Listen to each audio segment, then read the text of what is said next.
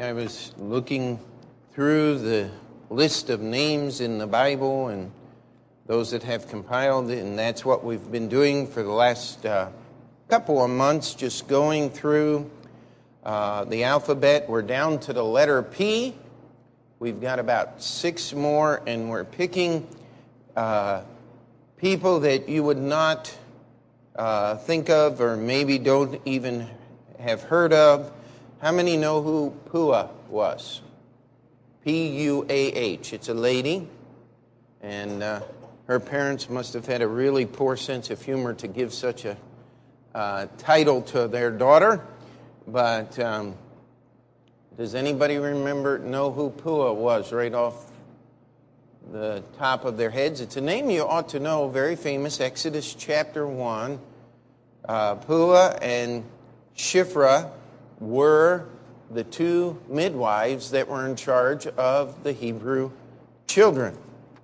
And so we're going to look at 2 people today, one female, one male, with the letter P, and we got about 6 more letters to go through, and we'll go on A to Z.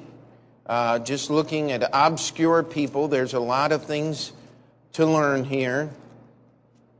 And we're going to just start reading in verse 15. And the king of Egypt spake to the Hebrew midwives, of which the name of the one was Shiphrah, and the name of the other Puah. And he said, when ye do the office of a midwife to the Hebrew women, and see them upon the stools, if it be a son, then ye shall kill him. But if it be a daughter, then she shall live. But the midwives feared God, and did not as the king of Egypt commanded them, but saved the children alive. And the king of Egypt called for the midwives, and said unto them, why have ye done this thing, and have saved the children alive? And the midwives said unto Pharaoh, because the Hebrew women are not as the Egyptian women, for they are lively, and are delivered ere the midwives come in unto them. Therefore God dwelt well with the midwives, and the people multiplied and waxed very mighty. And it came to pass, because the midwives feared God, that he made them houses. And let's get verse 22. And Pharaoh charged all his people, saying, every son that is born ye shall cast into the river, and every daughter ye shall save alive. Now, what we have here, nothing new. The Egyptians were trying genocide against the Jewish people. And as always, one of the ways that you control people is through their medical treatment. Oh boy, doesn't that sound like what's going on in our nation today? Kind of scary, isn't it?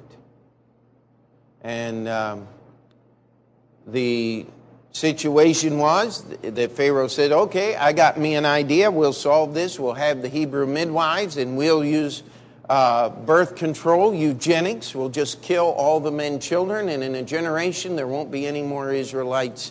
I will have solved the problem. But these 2 people were given their names. Puah, Shiphrah, said, we fear God.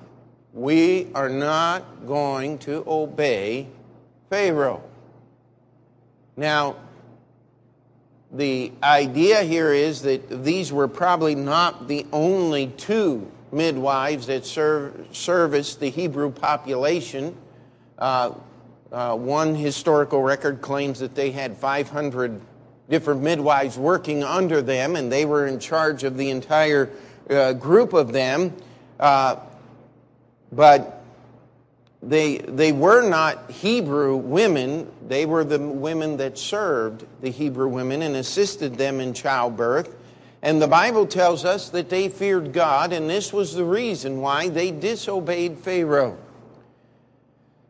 Now, when Pharaoh called them in, it's kind of interesting, the excuse, if you could call it that. They said, the Egyptian women, they just don't give birth. It takes forever to get a baby. But the Hebrew women, they deliver their children. They don't even need our help. And so By the time we get there, everything's already done.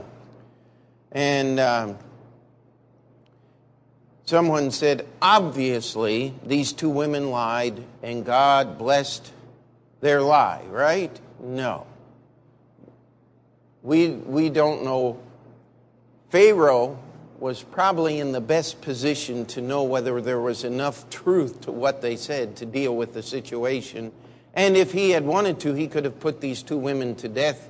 He put the chief butler to death for just insulting him, put him in prison for a season, and then hanged him. Or, no, it was the baker. The butler survived, not the baker.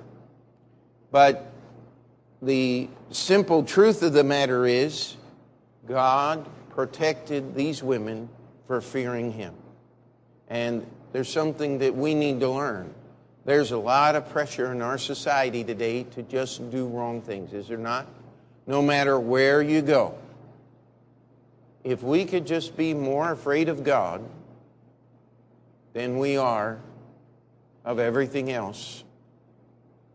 And apparently there is enough wisdom and enough truth in what these women said that they were not put to death by Pharaoh for what they did and what they allowed. So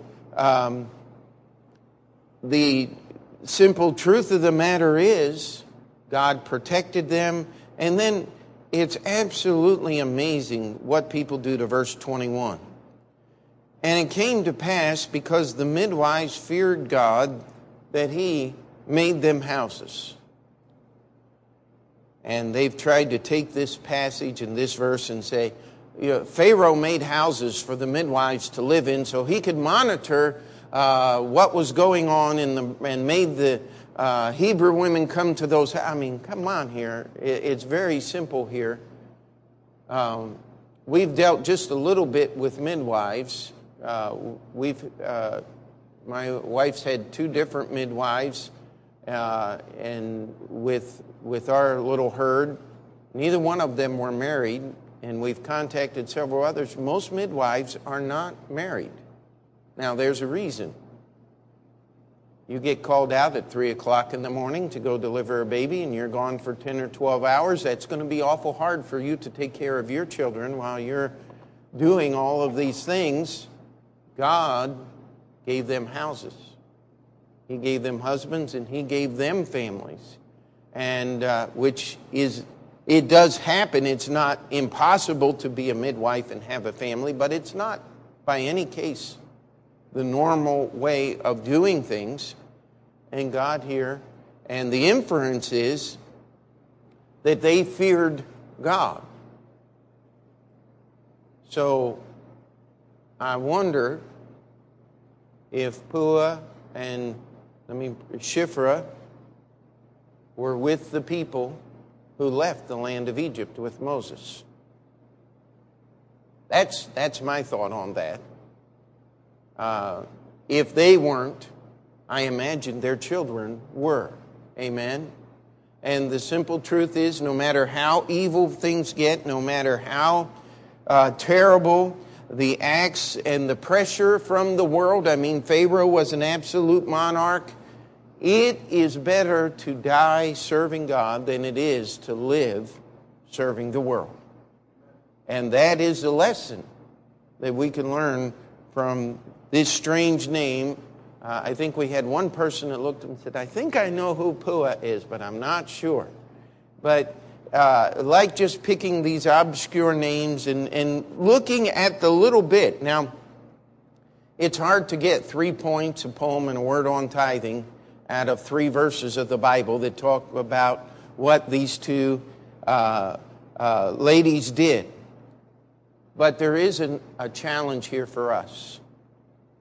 You fear God first, and He'll take care of the situation that you're in. How much horrible a situation could you be in than be commanded to murder little babies as they're born? It's not like it is abortion is a horrible thing, but there is no law in the United States that demands that you go have an abortion. Praise God for that. There are countries that have those laws. There are countries where if they find out that you're with child and it's over the maximum amount of children, government, they do everything they possibly can, with the exception of chaining up and dragging you into an abortion clinic. And who knows what they do behind closed doors in China and countries like that. But praise God, these women feared the Lord, and God provided for them. Just remember that the next time you're challenged, that you're commanded to do something evil. I fear God first. Let come what may. Amen? Now, let's go to the book of Acts. How many know who Publius was? How many of you have been reading your Bible schedules? You just read about Publius. Acts chapter 28. He is the man responsible for a whole island getting the gospel.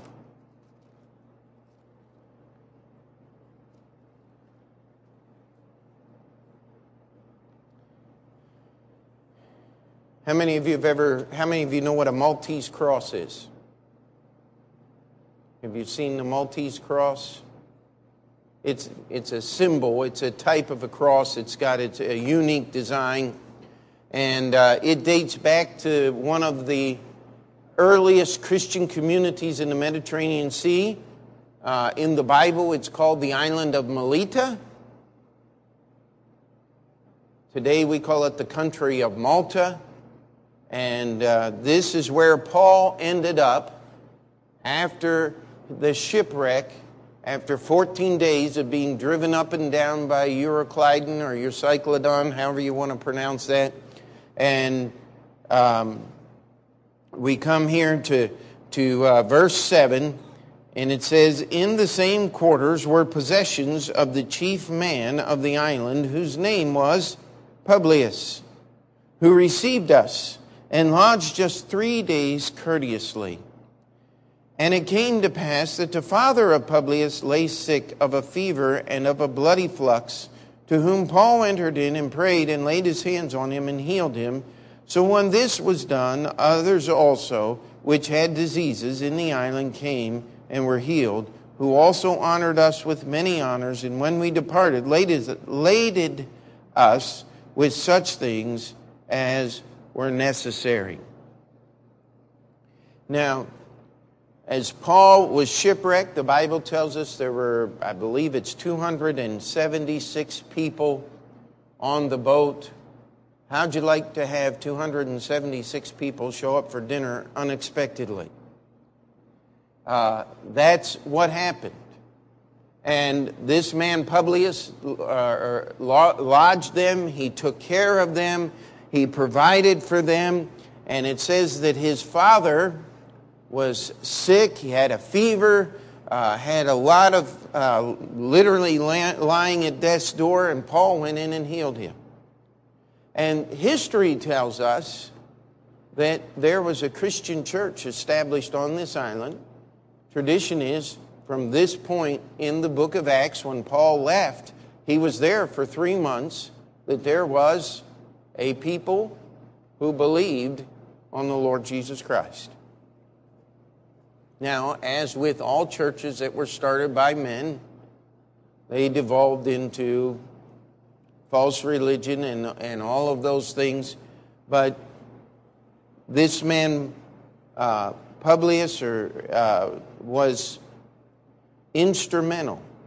So often, you have one person that opens up the key to a whole community or a whole area. If you remember the story of William Carey, it was one man who was a Hindu. Never became saved as far as we know, but with Mr. Carey was able to end the practice of the ritual sacrifice or the murdering of the wife of a person who died, whose husband had died. That was tradition in India for generations. And God uses individuals to do His work. And this Publius fellow was a man that was willing to be used. He was hospitable. You read the passage, the Bible tells us that he was a barbarian. Now, the definition of a barbarian is not what we would think of today. We think of someone who is unmannered and just rude and crude and vile and wicked and hateful and all of these things. And what it meant was they didn't speak Greek, and they were not a proper part of Roman or Greek-Roman society and culture. These people didn't speak Greek. They didn't speak the natural languages. They weren't part of the regular Roman society. They were just an isolated little group of people. Rome said, that island's not worth dealing with. We're not even going to put anybody on the island. And yet this man reached out, was just what we would call hospitable, and as far as we can tell, got the gospel, and many people believed on the Lord Jesus Christ. Just an interesting little story, something to think about. And history backs up the things that we're talking about here in the fact that there was a thriving Christian community on the island. I think today the island claims like a 95 or 98% Roman Catholic religion. And of course that came in after the time of the Roman Empire and all of that. But it had to start somewhere. It started right here in Acts chapter 28 because a man was willing to be hospitable to the Apostle Paul, and they listened. And of course, everywhere Paul went, Paul preached the gospel. And all God's people said, amen. So, two lesser known people, just a little bit of information there. Let's just pray. Dear Heavenly Father, we come before you. Lord, we ask that we could just look a little bit at these lives. Lord, number one, that we would fear you. What a great message in the life of Puah and Shifra, that they feared you more. And Lord, you protected them and you brought them through that time. Lord, we ask that we would fear you. And Lord, we ask that you would make us mindful that people we could meet could open up a whole realm of the gospel going into the world in which we live. We pray that you would make us faithful, that you would help us to serve you. In Jesus' name we pray. And we'll take just a moment